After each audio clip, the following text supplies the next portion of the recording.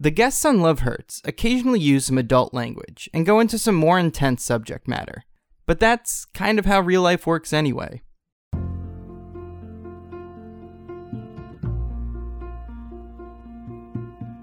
This is Love Hurts.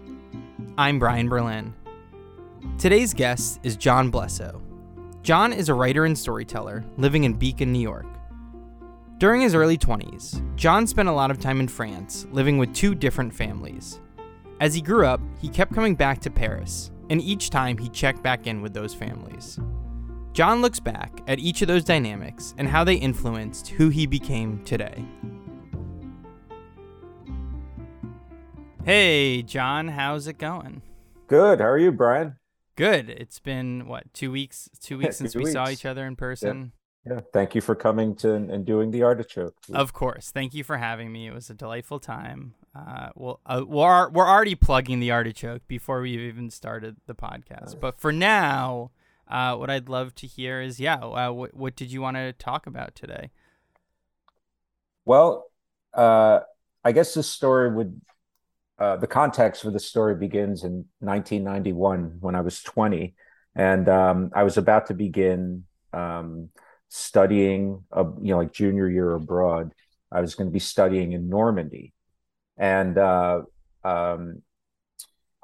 was placed with a rather non-traditional host family. Most of the host families, they've got kids and they just set another plate at the table.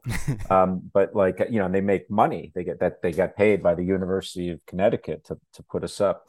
But I got placed with an older couple named Robert and Yvette, and they were from the World War II generation. And they had been empty nesters for really about 15 years by that point. And they had 2 rooms above, and they began boarding American students. And so, this was a good gig, but they were definitely motivated by more than money. And, like Yvette, she was just one of those moms, those like through and through moms who just absolutely needs to take care of someone, that I think it's painful if they don't have somebody to take care of. And Robert, one of the, he was actually in 1942, when he was, I guess he would have been about like 23 or 24, he had been taken by the Germans into a forced labor camp in East Germany. Wow. And he was there until the end of the war. So he always had this unbelievable gratitude toward the United States. And so he expressed that by, he wanted to have Americans in his house. And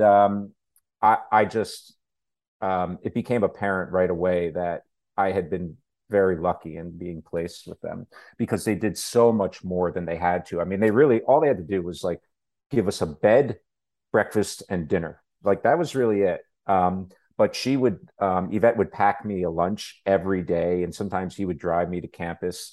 And they definitely did not have to do laundry for us, but she did mine. And I remember like the first time it came back, and like I had this pair of jeans that had like worn, had like holes and stylishly worn out. And she had repaired them. Like she put patches and sewed them, So she ruined like the cool factor of your jeans. At first I was like, I can't believe she ruined. And then I was like, oh no, my God. And I loved it.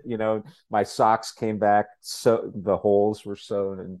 But the absolute best part about living with them was dinner. They had a garden, and it was just like classic French cooking every night. I mean, dinner during the week was 2 hours, and it had multiple courses. And and there was like this crazy thing, like where, she would serve me and then a course, and then she'd try to serve me more of that same course, and I'd have to like politely refuse, or like I'd accept like a little bit, because I knew there's more stuff coming, and then on Sunday it was just, dinner would be 4 hours. It was just amazing. And one of the crazy things about her is that she had, I guess like when I first started living there, she would have been like, maybe she was in her early 60s, and she wore these pumps, but she was like as quick as a cat. like that suddenly has to be in the next room, and she like would forget something, just bang, like off into the kitchen. And it was just, it was just almost freakish, like how quickly she could move. But they were just such terrific people. Like, so you're enjoying like the actual like educational part of the experience, but just as much you're enjoying like the Robert and Yvette, like. Everything. I got that one year was like 5 times more education than I got in the rest of the 3 years of college. And at the end of that year, I had to go back to UConn and finish my senior year. But I loved being in France, and I decided that after graduation that I was going to move back to Paris. So you finished college and you were just immediately like, I want to get back to France. Like, it might not be Absolutely. Normandy, but I want Yeah, I no, want yeah, I was that going to go to, experience again. yeah, yeah, and I'd spent a lot. No, Rouen is where it was, and that's just like it was like an hour train ride from Paris, and I'd already started writing a novel that was set there, and I didn't have a job or anything or a place to live, and there were several people told me that this was a very stupid and reckless thing to do, and but I was scrappy, and I was like, ready to go for it, and so I went back over there in the fall of '93, and this seems crazy now. I had $1,600. That's what I had, and so I went and I sublet this room in in the suburbs, like far out of the city, like in this like Arab housing project, and but it was cheap, and I started, I would, this is before the internet, and you would go to the American church, to the bulletin board, to try to find jobs. And I began just doing the absolute worst jobs that paid, like they were, it was like 30 francs an hour, it was before the euro. It would be like $6 an hour for like really miserable jobs. Like I worked for a moving company. I mean, I did whatever I could, but I kept meeting young British and American and Australian women who were working as nannies. Oh, And okay. they had a place to live. They would often get like a Metro card, and they were being paid. And I thought, I've got to do this, and then I'll have a place to live. And then, I mean, I was an undocumented worker basically. Yeah. And, so aside from the comfort and ease, somebody else is paying the bills, and you could just fly under the radar. Um, and so I went back to the American church, and I just started writing down all the numbers for all of the nannying jobs that are being offered. And I would just get shot down right out of the gate because I was male. Oh, yeah. They're just kind of that. This is this thing that it's been accepted that like women are doing these jobs. Yeah, I was just cut down like immediately. Maybe I started to wonder if maybe the people that thought that what I was doing was reckless or stupid was right, and Yeah, like, are you hitting that point of like, oh, I have X amount of dollars left, and I'm gonna have to go back to yeah, America. and I may have been most motivated by not. I wanted to prove those people wrong. Yeah. And then one day I called Yvette, and she said, "Oh, come to dinner on Sunday." And and so I went. I think back then I used to hitchhike like all over France, and I probably hitchhiked to go see them because I just to save money. And I get there in time for Sunday dinner. And oh, and by the way, like that morning I had coffee and nothing else because like Because you knew. yeah, oh my God, I'm not going to eat, like I'm going to, I know what's coming my way, right? And so Robert picked me up at the train station, and he brought me in, and I went into their salon, and where there were two other students there, staying with them now, and I met them, Yeah, and, because they and had the I'm new having, versions of yeah, you that yeah, were yeah, yeah, there. 2 years later, yeah. And we're having an aperitif, and I said to them, like, I was like, you guys know how lucky you are, right? And they're like, oh yeah, yeah. And uh and so it was just, it was everything that I needed just to be among someone who who cared, who aside like who just genuinely cared about me. And I mean, yeah, I mean, like she was when I told her where I was living, she was really concerned about that, and and what I was doing, but she said, be careful, and good luck, and take care of yourself, and come back soon.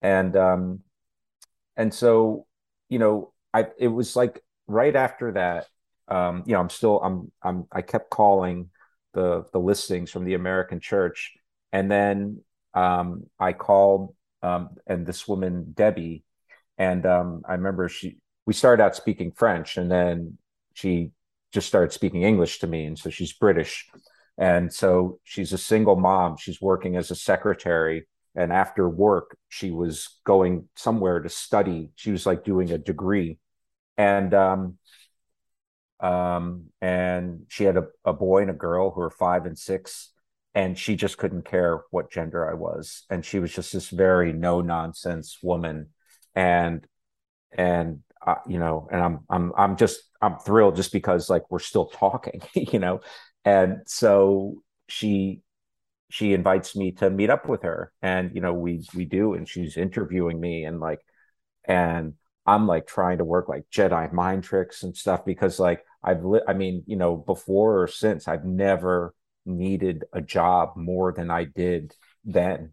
And and she offered me the job, and it was such a big break, because like aside from, like my life was going to take hold there, I moved out of the suburbs and was finally living like in Paris Okay, proper. so she's like in the actual kind of like Yes. city limits. Yeah. So it was just so amazing to, to move in with them. And then, yeah, they were, Yannick was the boy, and Netta. And I was like picking them up from school and helping them with their homework, and, like cooking a dinner and trying to get them in the tub, before their mom came home from studying. And then she would spend time with them before bed. And do you feel like I was just like that kind of stuff, thinking of me trying to do all that stuff at 22 would feel like very outside of my like abilities? Like, are you like, I don't fully know what I'm doing here, but I'm going to figure it out because I have to, because this is the only thing I can do to earn a living right now? Oh man, it didn't even dawn on me that, like, I mean, because I was doing such awful work that like whatever it was, I was going to learn how to do it. Yeah, I mean, it's a window into parenting that I think a lot of people don't have until they actually find themselves in that. Yeah, It's like yeah, exactly. Like it's yeah, like you're you getting a little crash course in parenting yeah, at an like age where you're probably not even like considering that in your yeah, life. yeah, like you if you're a nanny, you get to experience like the kind of 24-hourness of it, like in that it don't you don't you have to do it on bad days when you're like having a bad day and they're having a bad day, and like and but anyway, it was just uh life was great. I was writing every morning, and then when one of my friends, I had an American friend who's going to go back to the States, and he had this sweet gig tutoring these kids in this like bilingual school, and he hooked me up with those kids, and so then there was just 5 children that were sustaining me, and I was paying my student loans, and I had walking around money, and I mean, it just, it was great. And in '95, I finished that novel, and then that novel was just soundly rejected, and for very good reasons, by like a whole bunch of agents. And after that, I mean, like the dealing with kids and living, um being undocumented and stuff, it was kind of starting to wear on me. And Yeah, so how long? So had you been there all the way up to 95? Like, you've been yeah, I there was for there like for two like a year, years? for about a year and a half. And also this, this is when New York City is starting to get really great again. It's coming out of the bad old days I remembered from when I was a kid. And so I went back home, and I ended up getting a job in the city. And and I was, working and living in the city for, for another 19 years, until I moved up to Beacon 8 years ago.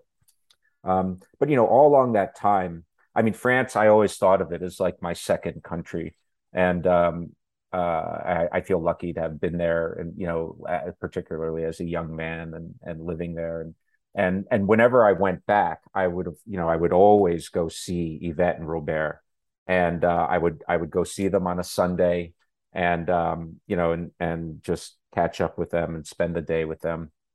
And I remember this was in 2007. I went to go see them, and like Robert picked me up at the train station. And now at this point, he's like 88, and he's still driving and driving perfectly well. Like not, I mean, carefully and like, but like smoothly. And then Yvette would have been like 76, and like she is like when she and it was always the same thing. Like when he would pull in the driveway, she would trot out of the house like in her pumps, and like rush over to me to like give me a hug and a kiss, and like so she's still like moving like a cat. Yeah, like the personalities of these two people who have now, like, you've known them for 15 years and they're getting on like in their age. You're not noticing any difference in They're exactly the same. Yeah, I mean, and sometimes there are things in life where they're comforting because they don't ever change. Like and this and seeing them was kind of like that. I mean, it was just like I would go into their living room and have an aperitif, and like and she was, one of the many sweet things she did is like she knew what all of my favorite dishes were, and she would make them, for me. Yeah. And oh my God, it was just amazing.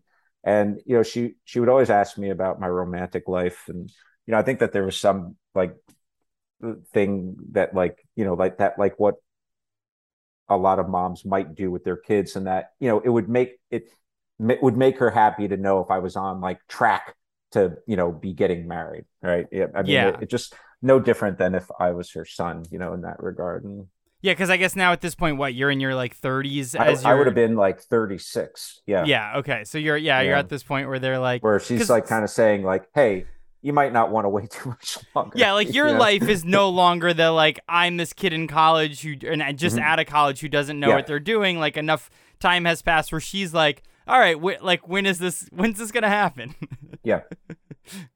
And but I spent the day with them, and then at the end of the day they drove me back to the train station, and Robert waited in the car, and she walked me to the platform and stood with me, until the train came. And then she when the train pulled in, and she looked like she was going to cry. And she hugged and kissed me goodbye, and I just thought, that she felt sad, like kind of saying goodbye to one of her chicks in a way, and Yeah, like yeah. and I remember thinking like I don't want her to worry about me, and um so but anyway, the year after that I learned how to scuba dive. And so my travel began getting oriented to Latin America. And so I'm just going diving a bunch. And I didn't go back to France for a couple of years. But in 2013, I kept in touch with them, and I called Yvette, and then I learned that Robert was dying. He was 95, and then like a week later he died.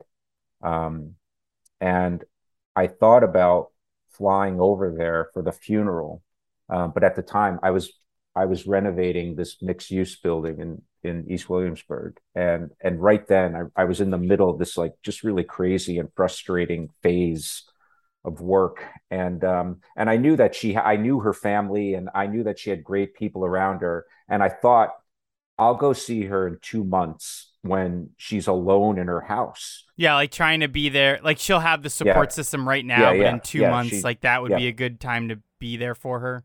absolutely. And so that was my plan. And so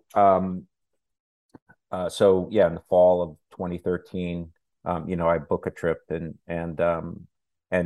now, by 2013, Facebook is a thing, and so like just completely out of nowhere, um, I searched for the kids that I used to take care of, Yannick and Yeah. Netta, right? And they both have particular names in their last name, and like I found them immediately. And so Yannick, he would have been like 26, and he was living in Thailand, and he had gotten married to like a Thai woman, and he had this like beautiful little son.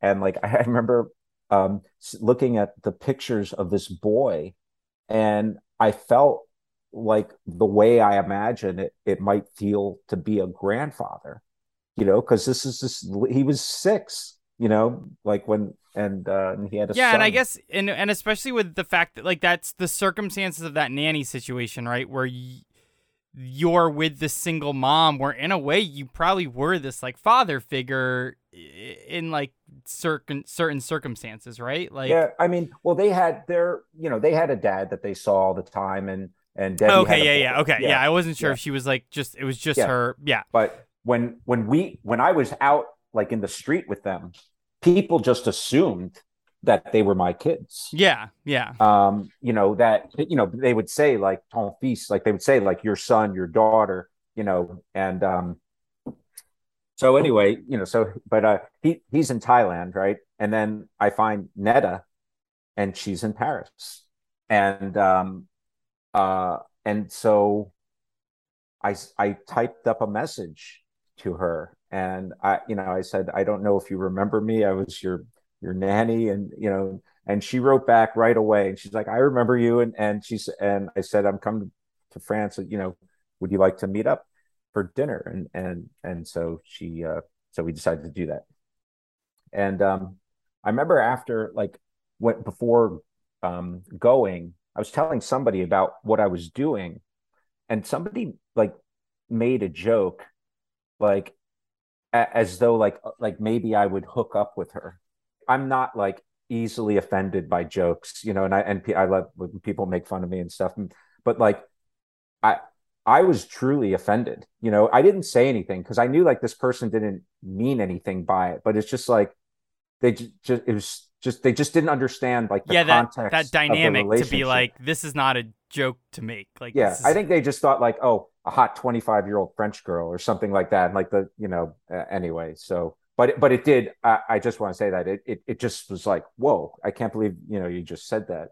And so anyway, so I fly back to Paris, and so I hadn't been there in 6 years. And at this point, I would have been 42, and like it's like my 22-year-old self kept crashing up against my like middle-aged self.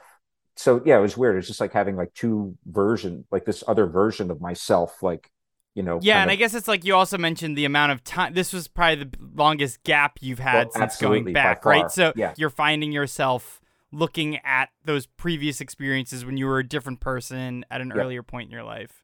yeah. I had been 36 at the last time that I was there, and so that's kind of like 36 to 42. It's like you're then like kind of Yeah, comfortably and in middle age, and and then the other thing that happened was it wasn't like I had lost my French, but um, but words were I was they were just temporarily like inaccessible. I'm like they're rattling around, and that was frustrating. Um, and and then Paris is kind of like the West Village. It's just like this spider web of streets. There's not a grid.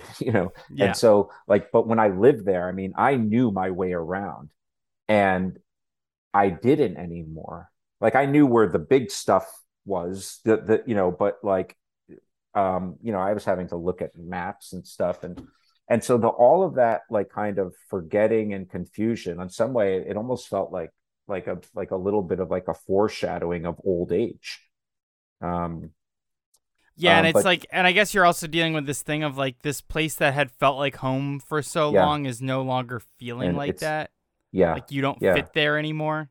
yeah, yeah. Like just imagine if like you came back to New York City after 6 years, and like you didn't know your way around the way you used to. You don't know the subway Yeah, you're system's getting on the changed a subway little stop and bit, you have and to like check, yeah, like, wait, you have to what stop check. am I Yeah, getting off of to get yeah, here? Wait, that's what it oh, was like. yeah, like that, yeah. And so anyway, I met up. I met up with a couple of friends, and then the night comes that I'm going to meet up with Netta, and we met at this metro stop, and it was just here's this full grown 25-year-old woman, who was 7 the last time I saw her, and it was just great to see her, and I couldn't believe like how much she remembered, about the time that I spent with her family, and she was really impressive. She was working as a music promoter, and she worked for herself, and like kind of at that age, and I was just kind of knocked out by what she was doing, and and we got around to talking about our romantic lives, and we were both kind of still out there, and but she said, like, I don't really have time for that. I mean, like, my work is really busy, and I don't have time for like these guys bullshit and stuff, and she had like this very kind of tough. She was a tough little girl, and she was a tough young woman, and she just kind of it felt like she didn't want to compromise that toughness to like have that in her life right now. And but anyway, it was like it was really great to see her, and but before we said goodnight, she said, hey, I'm tomorrow night, I've got a show, but if you want, I'll put you on the list, and you come by, I'll introduce you to some of my friends, you can watch the show, and I'll be working, but please come by if you want to. And I thought, great, and that was actually going to be like my last night in Paris before going to see Yvette the following morning. And so after dinner, I went, and I found her, and she introduced me to her friends, and we hung out, and I watched the show for a while, and she's running around, she's working, and I got to get up in the morning and get on the train to go see Yvette, and so I pulled her aside and I said, hey, I'm going to go now, and she said, oh, I'll walk you out to the sidewalk, and she walks me out, and when I was saying goodbye to her, I I I felt like I wanted to say something to her, but I didn't even really know what it was, but it was something like, hey, I I know, I don't think I can even say it now, like that. Like, I hope that you're able to, make room in your life, or to, to your romantic life, if that's something that you want to do. And but I just didn't really know how to say that. And but and I was sad to say goodbye to her, and she looked like she was a little bit sad too. But I just said, it was just so great to see you, and I hope to see you again. And then we hugged goodbye, and I began walking back to the Airbnb where I was staying, and I'm walking back, and then I just started crying, and I remember, like, I was walking up the Boulevard Richard Lenoir, and I just, like, I sat down on a bench, and like I just started bawling. And this is, I mean, this is like one of the strangest moments in my life, because I have no idea why I'm crying. I had no clue. And like I think I was even like asking myself, like, why am I crying? And I what I came up I do remember like saying out loud, I used to take care of her. And and I thought later, like I imagined, like, if she was my daughter, and we had somehow been estranged or something, and then we met up and she was doing well and we were happy to see each other, I think it would, when you say goodbye, it would be really sad. And Yeah. yeah, and that was sort of what I came Yeah, up with. and I guess the age you're at too, you're at what you said you're in 42 at that I would have point, been, right? yep, yep, And so there's that level of thinking about like the possibility of being a father is something that's yep. probably like on your mind in some way, and thinking like, yeah, this is maybe the closest thing I've had to a daughter at this point in my life, right? Yeah, and there may have been pain that I had not, done that myself. Um, but so it was sad, but um, I walked home, and I went to bed and woke up to go get on the train to Rouen. And anyway, but I'm really looking forward to seeing Yvette, right? And so I do what I do. Like I had a coffee and I had like a pan chocolat like at the train station, before getting on the train, just to like kind of tide me over. And and so so she met me at the train and we walked to the car of a woman who had driven us there, so that she could find me on the platform. And and so it's great to see her. And but she's definitely like she's 83 now, and she's moving a little bit slower. And she's still moving quite well for an 83-year-old woman, just not at the Usain Bolt speed that she had before. And but she and so I sit down in the salon, I pour myself a little drink. I'm having the aperitif, like, it's like bring it on. And but she carried, like, we sat down and she carried like a chicken out of the oven, and I can tell, like it just, that chicken's been in the oven like too long, you know. And and then she says that she forgot to like cook a vegetable, and she opens a can of green beans, and like before, the green beans came from the garden, and they, like, she's pouring them in a pot. And and she's asking me, like, "Well, wait, so what are you doing in New York?" And then like very soon after that, again, she asked me again, like, "So what are you doing in New York?" And then it's kind of dawning on me that she has like some form of dementia. And I'm kind of like trying to make sense of all this. And then like I'm concerned about her, like she had forgotten something in the oven, Yeah, and or she's like living at home alone at there this by point, right? herself. I mean, she had nice neighbors and stuff that, but still, yeah. And then I'm realizing that, you know, that she's, mentally declining. And she got married to Robert when she was like 18 and he was like 30, and so she had always been with him. And and I and I thought of like how much she needed to be like the mom of someone, how she needed to take care of somebody. And I asked her, like, um I said, "Do you miss Robert?" And she said in French, like, she said, like, "I miss his presence," you know, and it was hard for me not to wonder if, like, that was him not being there was accelerating her condition. And so she, but but she remembered me from back then. And we just spent a really nice day together. And then she drove me back to the train station. And before I got out of the car, it dawned on me that, like, this might be the last time that I see her.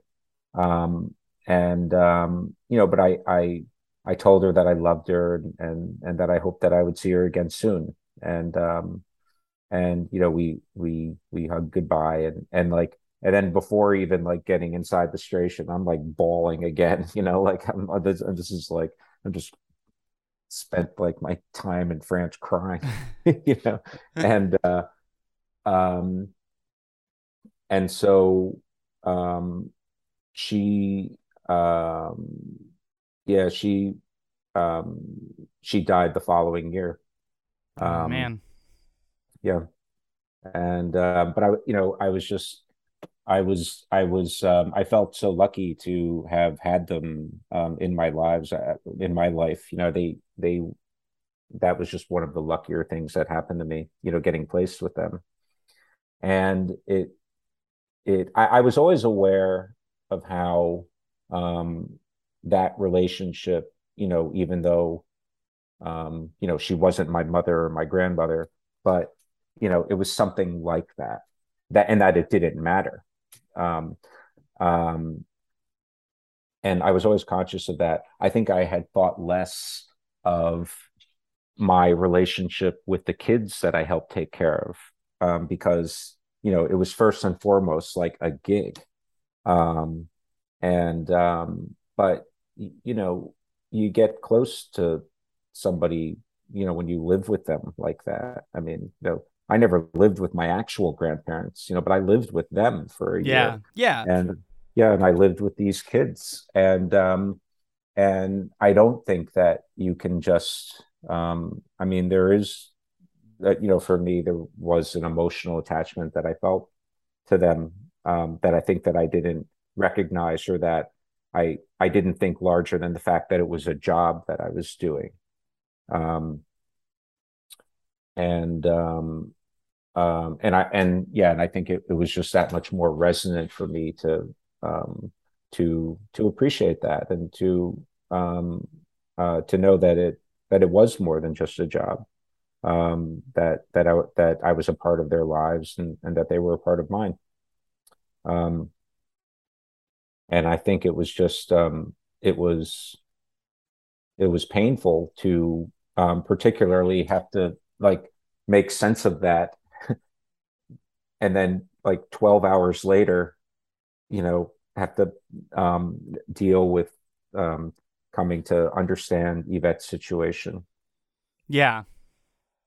Well, I think, yeah, it seems like the theme there is kind of that role of people you live with and the importance of them. And yeah, like even though both of those people were not family members to you, they became like these parts of your family, right? Like, and I Yeah. think that's the in the broader sense of like, yeah, it's like I always my girlfriend has like those people that are like, she calls aunts and uncles but aren't aunts and uncles. They're like Hmm. her parents, like good friends, and I always joke about it like that with her. But it's like, yeah, that's it. Those titles don't really mean much because it's more about the roles these people play in your Yeah, life. and just like, being someone's mother or father, there are people that that doesn't mean that it's necessarily a rich relationship. Yeah, exactly. Like Right. Yeah. that title doesn't. There's so many different meanings to everybody, and there's so many different experiences that everybody has. So it's like, Hmm. yeah, you could have those types of, well, yeah, what we would call like that dynamics with people that don't fit Yeah. those dynamics, and yeah, I'm. Yeah. It's like it seemed like a tough thing to have those like two kind of sad moments happen back to back, but it also feels like it made you kind of appreciate that time you spent. It already felt like that time you'd spent in France was like some of the most important years of your life, but then it felt Yeah. like you even got more of the gravity of kind of what those experiences were because of the people that you shared them with. Yeah. Absolutely. Yeah. 100%. And one of the things I think I realized too after thinking about this is that, so after that, I've only been back to France once since then. And that was in 2017. And that was because my brother got married there. I did see Netta again, which was great. But I think that I may have like uh, I need to, be conscious of the pain that I felt on that trip, and not and yeah, it's okay that Paris is not, my home anymore, or that, that I have to learn my way around again. Yeah, it doesn't mean Um, you can't still have positive yeah, experiences there in the future. yeah, and that I probably need to get back there sooner than later, to just check in, and just enjoy being in the city that I always, that was my city before New York was, that I always like truly loved. Um, Yeah.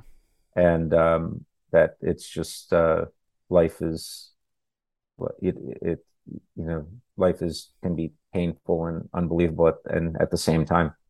Yeah. Yeah. Yeah. Cool. Well, thanks so much for sharing, John. Oh man, thanks for listening, Brian. And Yeah.